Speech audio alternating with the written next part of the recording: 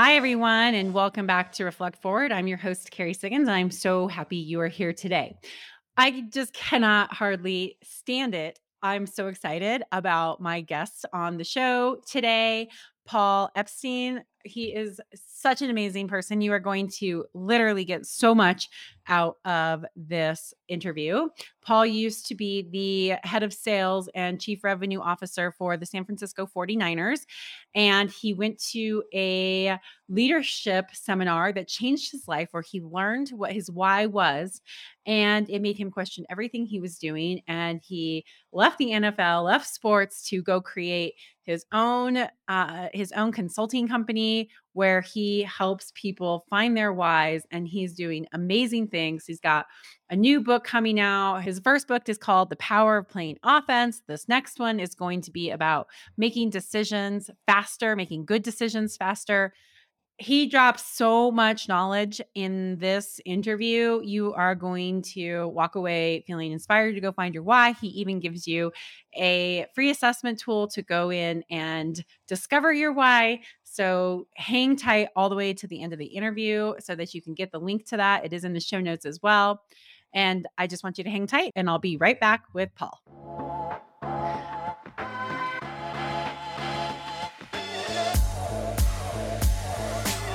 All right. Well, everybody, welcome back. I have Paul Epstein with me. I cannot wait for this conversation. Paul, thank you so much for joining me today.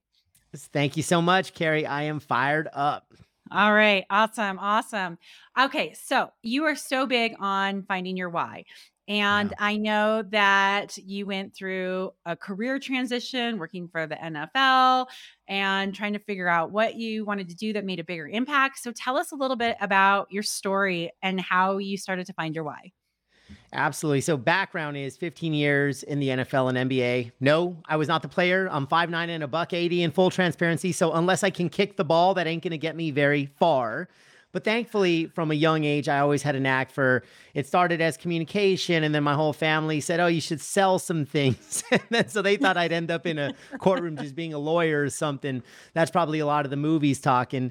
But long story short, after undergrad and I studied business and sales and marketing, it was about a year after where I got pulled into an industry that I didn't know even existed. Like now, sports management is such a thing and you go to school for it. Back then, it was literally an ESPN radio infomercial that pulled me. And I'm working at a Fortune 10 right out of undergrad, making six figures. And I call this my $6-figure to $7 leap because $7 an hour is literally how much I got paid as an entry-level ticket seller for the LA Clippers, who ESPN said you are the worst brand in sports.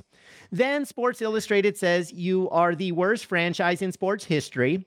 So good luck selling that. Oh, down the hall is a guy named Shaq and Kobe. And so, you're just like fighting and scrapping and clawing. But that's where I learned. I knew the revenue generating side of it and I figured that out. And I knew there was some sort of a gift there. But what I didn't realize is just how much I would fall in love with this industry from fandom to professional and ultimately, selling widgets, check, and check. But what fascinated me, Carrie, was when I got that first promotion from player to coach. So from seller to sales manager. And by the way, I think business, we have it backwards. We are so backwards. In sports, you don't just say if you're a great performer, go coach a team. On the contrary, some of the best coaches in sports were just role players. But they understood not only the game, more importantly, they understood people. And I think that's a massive gap in leadership and going from player to coach. Is like, am I even supposed to be coaching the team? Do I really want to coach the team? Right. Is this who I am intrinsically? So that was a lesson that I learned really early in my career.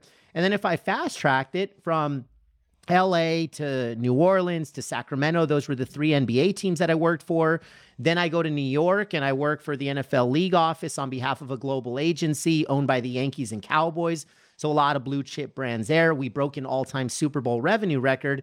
And then most recently, for about a handful of years, I hung out in the Bay as chief revenue officer, head of sales and biz dev for the San Francisco 49ers. So that's kind of the bio and the resume and opening up the billion-dollar stadium. But the reason I'm not talking to you right now, Carrie, still in the sports industry, What happened before the Jerry Maguire-like leap was there was a leadership offsite retreat that changed my life. In 2016, literally months after getting married on the field of Levi Stadium, I swear it was my wife's idea. I got outvoted 1-1, and there you go. A couple months later, like I'm still in this kid in a candy store mindset, living a dream. And I go to this retreat and I find my why and my values, and I've never been the same since. And it was an amazing internal discovery and transformation. That's the positive.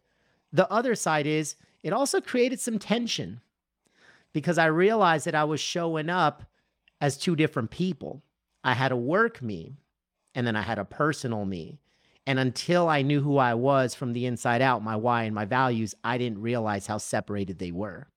Why did it take you, so long to like do that type of self-assessment? Like really go, all right, I'm gonna go to this leadership workshop and do this deep dive. I'm curious about this because I'm mentoring a young kid right now, and we're just having this conversation.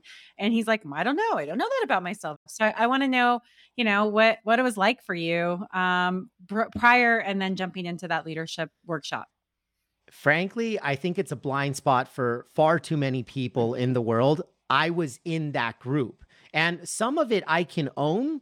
Also, I think some of it's environmental. I'm just going to shoot straight. I was a very alpha industry, high performers, high achievers, whether yes, on the field or the court or the ice, whatever. But me in the front office, in the boardroom, we mirrored that intensity. It was very much a sink or swim mentality. So I got obsessed with career growth.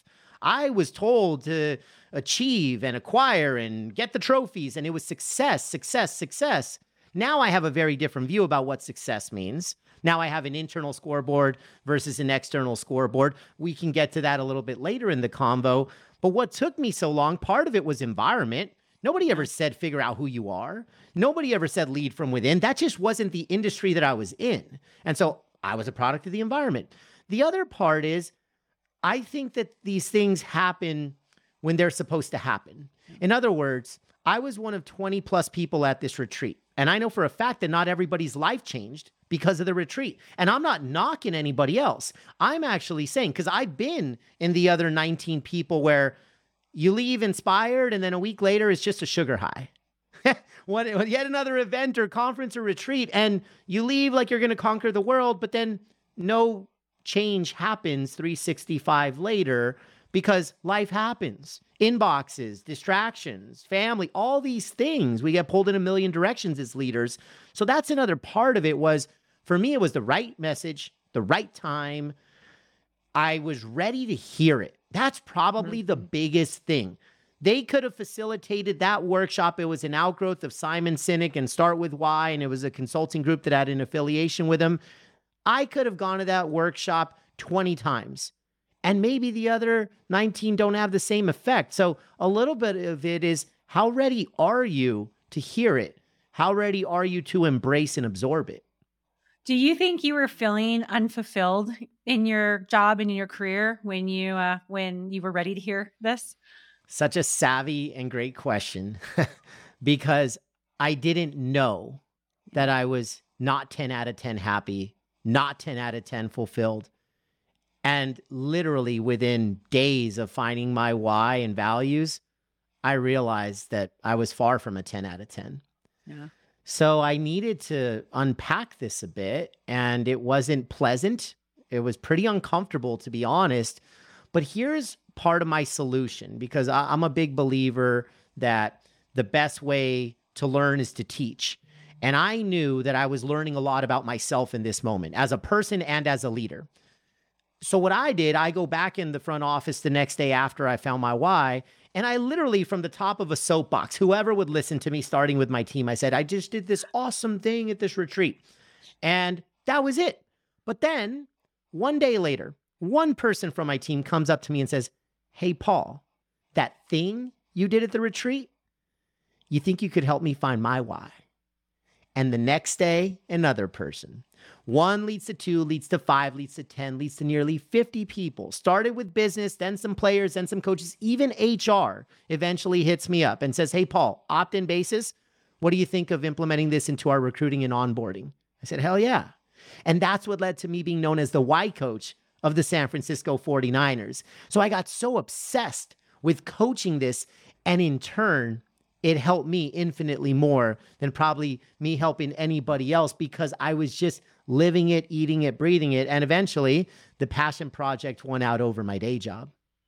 I love that. And I want to talk about that next, but I'm super curious. Coaching NFL players, right, who are making millions of dollars, tens of millions of dollars, hundreds of millions of dollars. And I think so often, especially like my son, right, puts them on a pedestal. Like he thinks he's going to be in the NBA, but he can't jump. So I don't think he's going to be in the NBA. But he's like, they're living their dream, mom. They're living their dream. And I was like, you have no idea if they're living their dream. And so maybe give a little bit of insight of what it's like to coach people who are truly the very best in the world at what they do. And they too are questioning, am I supposed to be doing this? Oh gosh, it's so fascinating to dive. The deeper you dive into the answers to that question, Yeah. it's beyond fascinating, because I'll center it around one word: identity. Yeah. If you are at that level of sports performance, any performance, but let's just talk athletes because that's where we are.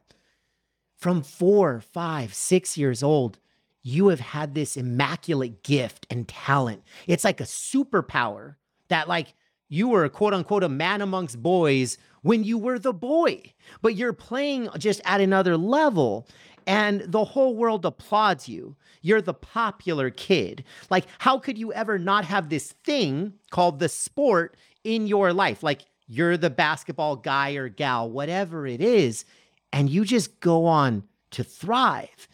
And eventually the crowds get bigger from junior to senior high, and then college, and then professional, depending on what sport you play and what side of the fence and all that stuff. There could be millions, tens of millions, hundreds of millions of dollars that you're getting paid for this thing. And all along the way, you're supposed to be navigating a life outside of this identity, but very few athletes do. Not because they don't want to. I just think it's such a disciplined focus. It's kind of like me when I was chasing the trophy, when I'm chasing the success, you have blinders on. Yep. And so where I've really come into a lot of my coaching work with athletes is the outside always looks great, but we also understand the reality of what happens if a catastrophic injury hits. Also, what if you do kill it? And what if you crush it for 15, 20 years? What are you going to do after you're 40 years old? What are you going to do? Since 4 years old, you've been doing one thing. And depending, again, who it is, college degree, no college, like there's so many circumstances, but it all hangs back on this one piece of identity. Is your identity being an athlete, or is your identity who you are underneath the rib cage? And that's really where I think about it. And so when I coach others, it's about life beyond the game, because whether your career ends early, or there's so many people that think they're going to make the pros and then maybe they don't get drafted and they ride the practice squad and now they're not making a ton of money. And they're like, my gosh, my buddy's in insurance and he's making 10 times more than me. And I already invested 20 years of my life in this. The last thing I'll share on this, Carrie, that I think it's a valuable insight for everybody is I call it the sunk cost bias. It's what I went through when I took my Jerry Maguire leap, and it's what I try to coach and impress upon other professional athletes so that they can open up to possibilities and opportunities beyond the game. And here's what the sunk cost bias is. And the same can apply even to a relationship. The longer you've been in something, the more afraid you are to leave it, because your perception is, I would have wasted all that time. So if I've been with this person for 15 years, but I'm not happy, they're not the one, but we stay together because I'm like, did I just waste a decade and a half? And the same applies to a career. You think you're climbing the right ladder, and maybe you never even thought about the ladder you're climbing, but now you reflect back and you're like, oh shit, like, what if this is not my ladder? I don't believe in this ladder anymore. And so when you come to that point, I would argue that's why most people don't leave sports like I did, because of a sunk cost bias. I talk to people privately all the time that have thought about the leap, but they don't, because I think there's a sunk cost bias. Versus for me, I said, well, I learned a lot. Exactly. And now that I know who I am, It actually turned out to be one of the easiest decisions of my life because it was values based. I had to learn who I was, and that's what gave me the clarity and the confidence and the courage to take the leap. But the same thing happens with athletes. It's just there is no sunk cost bias. If you've been playing since you were 4, if your identity is something bigger than being an athlete, then you're going to be just fine. If your identity is being an athlete, then we've got some work to do. Yeah, it so resonates with me. I'm no professional athlete, but I always built my identity around how hard I work and how successful I was going to be, and that mixed with some childhood trauma and not dealing with it caused me to over identify with my work Hmm. self and success, and it caused a lot of heartache and substance abuse issues and all kinds of things. Yeah. And as I had to, like, when I hit rock bottom and I had to look at rebuilding my life, I had to explore that over identification with success and Hmm. status and like all these things that weren't important to me, because I didn't know how to how to step out of that, right? And say, I've built this Yeah. whole life, I've done all these things, my whole self-worth is built around something that is kind of bullshit, and I have to start over again, and it's so hard. But now looking, this is 16 years ago. I overdosed on Labor Day of 2006. So 16 years ago of Labor Day this year.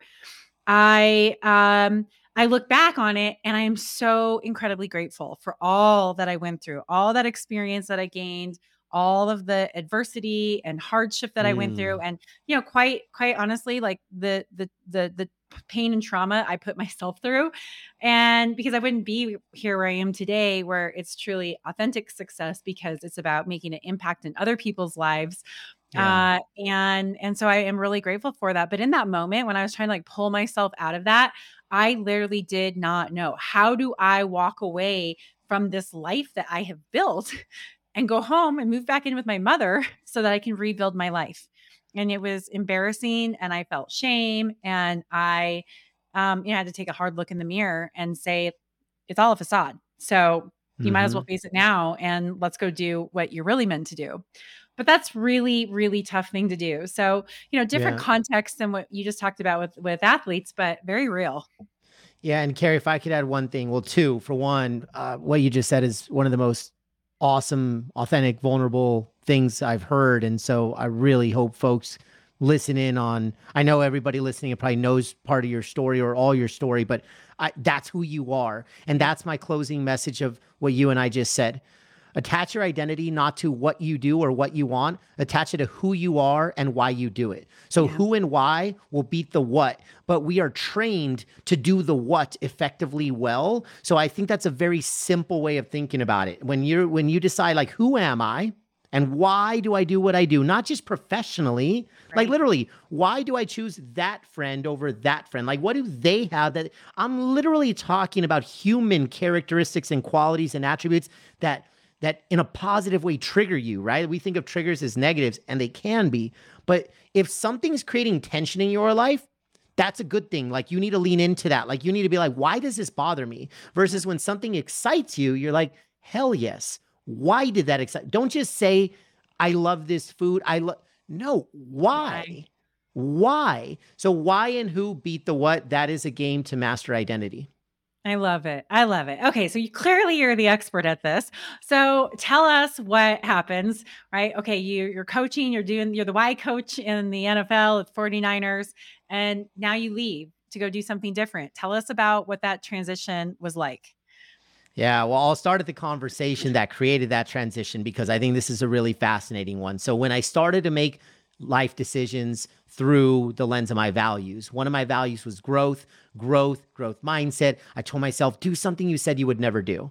And it sounds a little foolish, but I said, I would never go back to school because for me, undergrad it was a good time. It was a party. In the sports industry, I don't need the 3 letters of MBA to climb a ladder. So I never considered it. But now, after I figured out who I was, I asked myself, what if sports isn't forever? Like, what if it's not always my climb? And so, because of that, I said, screw it. I'm going to go back to school. Like, literally, it was a values based decision. So, growth gets me back to school. 1 month into University of Michigan, executive MBA program, I meet with my executive coach, Sue Ann. And Sue Ann, little did I know, was about to change my life. Sue Ann sits me down. She says, I know what you do, which at the time was head of sales Niners. She said, what do you love about it? What do you hate about it? And what do you tolerate? And I answered all three. And then she said, go deeper on that love bucket. I said, Sue Ann, I love being a coach just like you. I love molding and grooming and developing talent. I love the people side of business, the culture side. And she said, awesome. On a good day, what percentage of your time do you do that? And I literally just started slouching in my chair. I was pissed off. I don't know, Sue Ann, 10 to 20%. She said, okay, 20%. If I wave a wand and you become your boss tomorrow, does that number 20% go up, down, or sideways? And I said, well, my boss, more strategy, not a lot of people. So I don't know, probably down. And this was the question that led to the leap. And then I'll share what I did ever since. She says, so what are you after? And Carey, it's such a simple question. What are you after? To everybody listening in right now, what are you after? And until that point, I never thought about it. So I was just kind of on autopilot. I was just living. And this lesson of doing what I loved less than 10 to 20% of the day, I don't know if 100% is possible, but this convinced me that I should just die trying. I'm just going to go because I wanted to graduate from living to feeling alive. And that's a graduation that there is no price tag for. Most people in this world are just living. Just as was I, by the way. No judgment if you're listening in and you're just living. I'm telling you, feeling alive is priceless. There is a process to get there. I'm not a go take an irresponsible leap and disrupt your entire life in 24. No, it took mentally that conversation with Sue Ann. I knew I was going to leave sports. It took me 7 or 8 months to connect all the dots, find the right opportunity, make sure my family's okay. So I get life, but I knew it was non-negotiable to leave. I just didn't know when and where. But I knew I was leaving. And I think that type of conviction is what's necessary if you want to change your life, period. So what I've been doing ever since, kind of in the way we were introduced, Carey, is now we're in the thought leadership space. I always say I graduated from a career to a calling. I am called to inspire other people. I am called to inspire leaders to become the best version of themselves, because when we can show up at our best at work, we're going to work over 100,000 hours. Imagine how many people's lives you impact over the course of 100,000 hours of a career. The exponential possibilities of how much good you can do in the world by just simply leading yourself and showing up at your best in the mirror. Because here's my message for all leaders out there is, if you thought of the greatest leader that you've ever had, anybody, parent, coach, mentor, business leader, who is that person? And what made you think of them? What did they do? And my gut, after asking tens of thousands of people this, is you would follow them to the end of the earth and back, not just because of how they led you. They first led themselves. If they did a crappy job of leading themselves, you would not follow them till the end of the earth. I know that to be true. And so if that's the case, we try to master leadership of others. Like the Webster Dictionary, it talks about leadership about rank, role, title, authority. It's absolute BS. It is fundamental BS, because before you lead others, you have to lead yourself. If we can master leadership of self, the leadership of others actually becomes easy. But leadership of others is very hard because most of us haven't done the hard work to lead ourselves. Oh, you're so speaking my language. I love self-leadership. I speak on self-leadership, and I teach self-leadership. It's actually one of our core values at my company, Stone Age. And I will never forget the conversation I had with my mother. It was on day 3 of being in bed and not being able to go to work after my overdose. And I called her and I told her everything. And I said, I need to come home. And part of the reason why I hit rock bottom was I hated my job. And it wasn't the right fit for my skills and my talents. It wasn't the right culture. I didn't like my boss. And I told my mom, I was really relating all of this to this work and this image that I had tried to build around success. And I said, I want to be a leader. I know I can be an amazing leader. And she said, Shotzi, that's my nickname. She calls me Shotzi. Shotzi, you have so much potential. And I believe that you can do exactly that. But you cannot lead others well until you lead yourself well. And you need to get your Mm. life together. And that was the first time anybody, even her and all my life, anybody had like introduced this idea of leading yourself. And that is it just hung on to that. I was like, lead myself, lead myself, lead myself. Like, yes. And Mm. I am so with you. I look at the horrible leadership that we are surrounded by today and the positions of power that people are in that have a tremendous ability to impact the quality of people's lives for good or for Mhm. bad. And Mhm. they cannot lead themselves. They are unethical. They don't take care of themselves. They don't have self awareness. They lead through fear. They're not transparent. And it's like, how can you be a successful people leader if you're not successful at leading yourself first? Yeah. And gosh, there's so much to love about what you said. Thinking of our community and listeners that we're talking to right now, here's a quick litmus test on how you can know and also keep yourself, because I'm a big believer that good people can have bad behaviors if they're unaware. Totally Okay. agree. I have shown up in a very bad way in certain moments of my life. Why? Yep. I'm not a bad person. I know that to be true. I was raised well and groomed well and mentored well. I get that. But I show up in bad ways sometimes because I was unaware. So Yeah. here's a great litmus test. Every time you walk in a room, nowadays, every time you walk in a Zoom meeting, just anything that you do, when you walk in the room, are you warming it up Yeah. or are you cooling it off? And the question is, are you aware of your own temperature? If you can always be aware of your temperature, leadership of self becomes a lot easier Yeah. because awareness is really the key. Nobody wakes up. If nobody is too extreme. I bet you very, very few people in the world wake up and say, I'm going to be an a-hole. Like, nobody wants that, like, negative feelings in their life. But then an hour later, they're behaving badly. Why? Unawareness, unawareness, unawareness. So if we fix awareness, a lot of the other problems and toxic behaviors get solved. Yep, totally. Yep. I try to be the bringer of joy. And I did this with my team. What do you want to be the bringer of? And they all made fun of me. And now, like, this was probably like 10 years. They're like, really? This is what you're going to Mm. make us do? I was like, honestly, like, what do you want to be the bringer of? How do you want people to experience you? And I said, I want to be the bringer of joy. Every time I walk into a room, I want people to feel more joyful because we're talking about something that's fun or they're inspired about our vision or they're getting to talk about themselves. And so, how do you make people feel special? And so if you get really clear on what you want to be the bringer of and use that as whatever your superpower is, right? Mine happens that I am a very joyful person. Hmm. Boy, you can be much more intentional, even if you don't have a ton of self-awareness. Like when I walk in a room and go, okay, I'm gonna be the bringer of joy, you walk in with a smile and you ask people how they're doing and you are curious about them. So that's my little trick. What do you want to be the bringer of?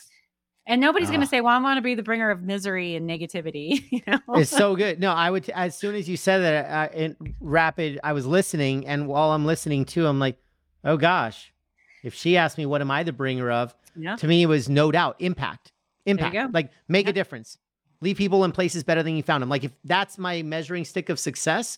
And so, but yeah, it's about what you bring. And a yep, cool thing to model for everybody listening in, if you have trouble finding that whatever your joy or in my case impact is, the way you heard Carrie and I just choose that word, ask 5 of the people that know you the best in the world. Different. Like if there's one parent, one spouse, one professional, like mix it up a little bit. 5 people that know you super well. Describe me in a word and let them tell you 2, 3, 4, 5 words. It's fine, but just yeah. source it from the people that know you the best and look for some common themes. And that's a very cool way to get to your word. Yeah, I love that. That's great. And, I love this whole conversation. I've been thinking a lot about, my role as a leader. I've been leading Stone Age for 16 years now. Will be 16 years in January, CEO for 13 of those years. And I've been thinking a lot about what my role is. And I actually just gave one of my executives some feedback around You have to be a developer of people. Like that's how I'm going to measure you is how well you develop people. And I think that's where all of this comes from, right? Is that, okay, if you know how to lead yourself through developing that awareness, knowing what you're the bringer of, and really growing that, then you can start to use that to turn around and say, here's how I'm going to help develop other people. And that's such a powerful thing. I think that's when you think about the leader who, who you would follow to the ends of the earth, the most impactful one, it's going to be that person who helped you become a better 100%. person and a better employee and a better spouse or all of those different things. And that's where this is so much fun because then you can make such an impact, right? When you understand your why and you're showing up as your authentic self with selflessness and an impact as the outcomes that you're looking for, then you truly can change your company, change your team, change the world. Yeah, and I love what you said. You connected it at home. That's true. If you're listening in right now, if you love what you do and you love the people you do it with and for, and you're just in a happy, joyful place, you're probably going to walk through your front door in a similar mood and mindset. Your energy and attitude will be better versus I hate what I do. Well, it's the opposite. So let's not overly separate work and home or work and life. They are so integrated. We are not robots. There is no switch of, well, I'm happy at work and I hate it at home and vice versa. Normally, there is a heavy correlation. And since we're going to work for the biggest chunk of time, we start there. And then if we can nail that and be positive in that, then it trickles out into the rest of our life. So I think it's just a win-win-win. Nobody loses when you love what you do. Yep. And something that's really powerful with this conversation about how you bring it home, especially if you have children. A good friend of mine, Sally Thornton, she's a speaker and consultant in the Bay Area as well. I should hook you up with her. She's amazing. She shared a study with me about, they asked like 800 children, what's the number one thing that you wish were different about your parents? And, she asked me that. What do you think? What do you think kids would say? What would they want more of or less of from their parents? And I said, well, definitely time, right? Because I think about all the Mhm. time I spend working and that's Mhm. what my son would say. She's like, no, hands down, the majority of children said, I wish my parents were less stressed, Ooh. less stressed. Ooh. And it gives me goosebumps now, right? Mm. Because that's such an important thing. And when we are not feeling whole at work, or we're worried about money, or worried about all of these different things that usually come from our careers, many of them, we bring that into our homes and our children aren't looking for time, right? A lot of them want to live their own lives too. My 9-year-old son does, but they don't want you to be stressed. Mm. And that's why it's so important to make sure that you're purposeful in your work because that helps you be able to come home to your family feeling less stressed. And that's what your child wants. Yeah, I learned something. Amen to everything you just said. I learned this Yeah. from an old mentor and leader of mine named Bob Chapman, heads up a $3 billion organization at Barry Waymiller. They're known as the Oh culture yeah. gurus. Like Harvard teaches their stuff as a culture case study. So I learned a lot about leadership and people from Bob. And one of the things he says, and some people think this sounds too woo-woo. And if you look at the spirit of the words versus the words, I think this will resonate with everybody. So he says, the impact we have at business and then how it carries over into the home. He says, who in the crowd, and he largely speaks to C-suites. He says, who in the crowd has kids? And everybody raises their hands. And then he kind of creates this gap conversation about how are you leading at work versus how do you lead at home? And everyone, says their stuff. But then he says, do you realize that every single person that you lead is somebody's son or daughter? Yeah. Would you treat your own son or daughter that way? And then he challenges them and he says, would you recommend that your son or daughter work inside your company? And I'm not talking a family business. It's like if you said, I want my daughter to be the most happiest, joyful, fulfilled, would you put her inside your organization? And you don't need to answer that externally, but you should answer that internally. And if your answer is anything short of hell yes, then you need to change. And Yeah. like, it's just a beautiful, challenging way of like, Love dude, it. that is somebody's son or daughter. Like, Yeah. treat them like that. Because if they Yeah. were your own, you probably would do something different. Absolutely. Amen to that. This is so much fun. So I want to talk about your book and what you're doing. You're speaking. So tell us a little bit about what you've got going on right now. Absolutely. So first book launched back in 21, became a bestseller. It's The Power of Playing Offense, a leader's playbook for personal and team transformation. And really, Carrie, we've been talking about playing offense this entire conversation. Right. I essentially wrote the leadership playbook that I never had. Remember that player to coach jump that we talked about? Mhm. I asked myself, well, what was the pain that I experienced during my climb? How can I prevent others from so much trial and error and figure it out on your own? Or frankly, like just that soulless feeling of, my gosh, I have not been putting people first. Basically, it's a playbook for taking people first from a bumper sticker to a 365 way of life.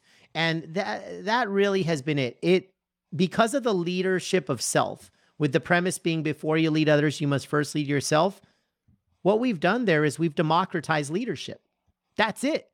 I don't believe in a world in a 10-to-1 reporting ratio where 90% of us report into 10%. And so we're just followers. BS.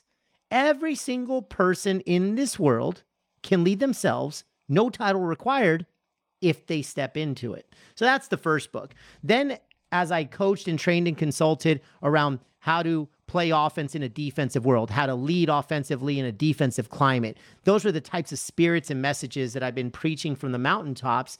And then people always ask me, Paul, this is a lot. I love it, but can you condense and curate this down to the singular thing that people, leaders, teams, cultures, and organizations that play offense do versus those that play defense?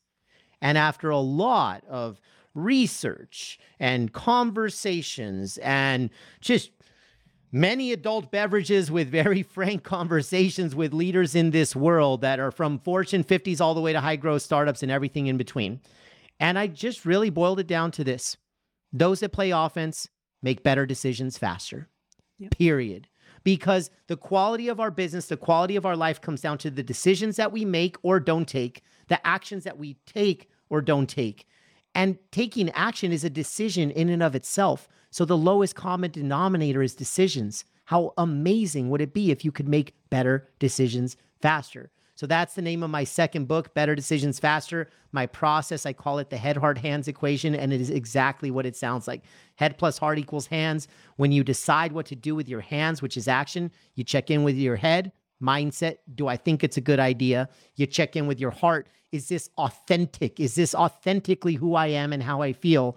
When both your head and your heart are on board, green light, take action. Neither is on board, red light, no action. One is on board, where a lot of business and life lie, that's the yellow. So I'm getting people to attack more green, stop running reds, and be able to navigate that messy middle of yellow. And that book will come out spring of 23. Love it. And we have the same publisher. So super exciting about that. Love them. Yeah. Shout out Amplify. Let's go. All right. And then speaking and consulting, where do you speak and how can people find you? Absolutely. So everything is at paulepsteinspeaks.com. I am speaking largely in the corporate circuit and just keynotes all over the globe. And also, I'm a 365 impact guy. So this is very much Keynote Plus, because yes, we can accomplish a lot and do a lot of great things in an hour. And then what? How do we ensure that if I were to check in 3, 6, 9, 12 months later, that impact is being felt, that there's positive ROI in your business, leaders are leveling up, people's happiness, fulfillment, success, significance? Like, we got to put measuring sticks on this. And I have resources to ensure that there is growth along the journey. So it starts speaking, it starts at a keynote engagement, and then we roll our sleeves up through workshops and coaching. And I'm part of an amazing team that really helps bring that to life. But everything is at paulepsteinspeaks.com. That's fantastic. And if someone wanted to learn more about their why, do you have a resource that you could point them to? For sure. Yep. You led me right to it. I freaking love it. 5-minute discovery. So the old school way of finding your why, give me 2 hours, 3 hours, 4 hours to coach you up, or a half day, full day workshop. Now it's 5 minutes. The beauty of evolution and innovation.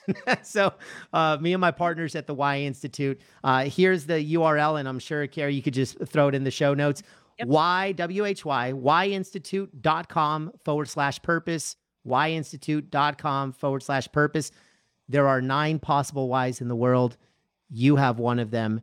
In 5 minutes, you will know exactly which of the 9 whys is yours.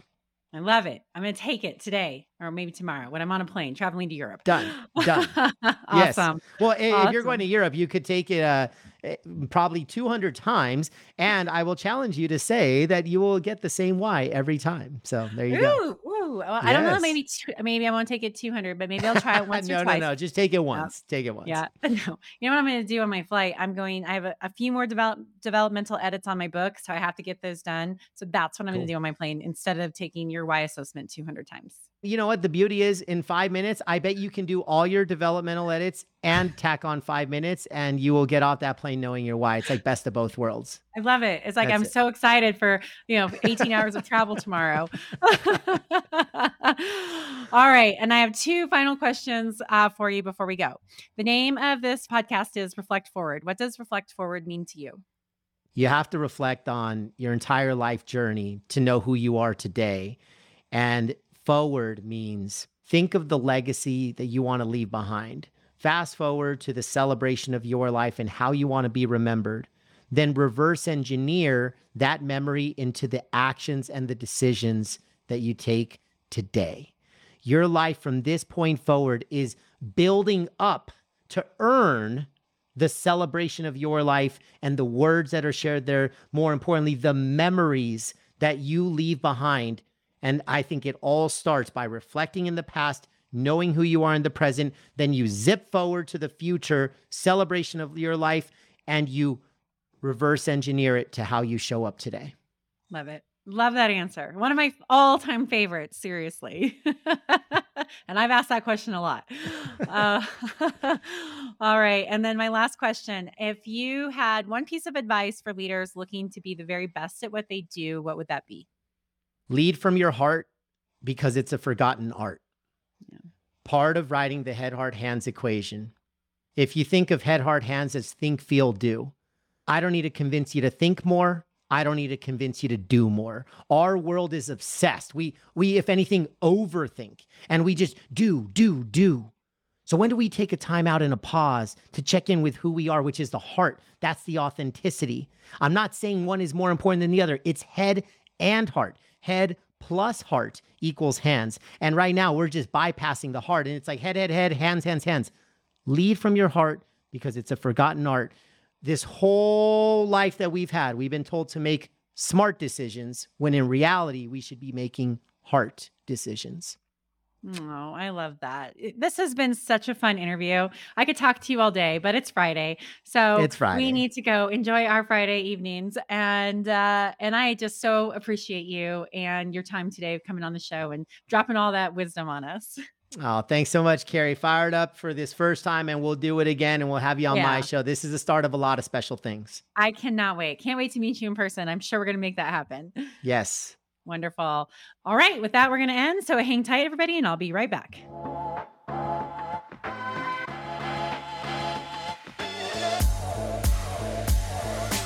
All right, everyone. Thank you so much for joining me on this amazing interview today. Hopefully you enjoyed it. Please be sure to check out his books and his assessment. And with that, I will leave you to your day. I look forward to hosting you on next week's Reflect Forward episode of Advice from a CEO. And of course, if you like this podcast, please write a review, rate it, share it with a friend. Always helps with the algorithms. And I love to spread the word of amazing, strong leadership and what you can do with your life when you become a great self-leader so that you can be a great people leader. Take care. See you next week.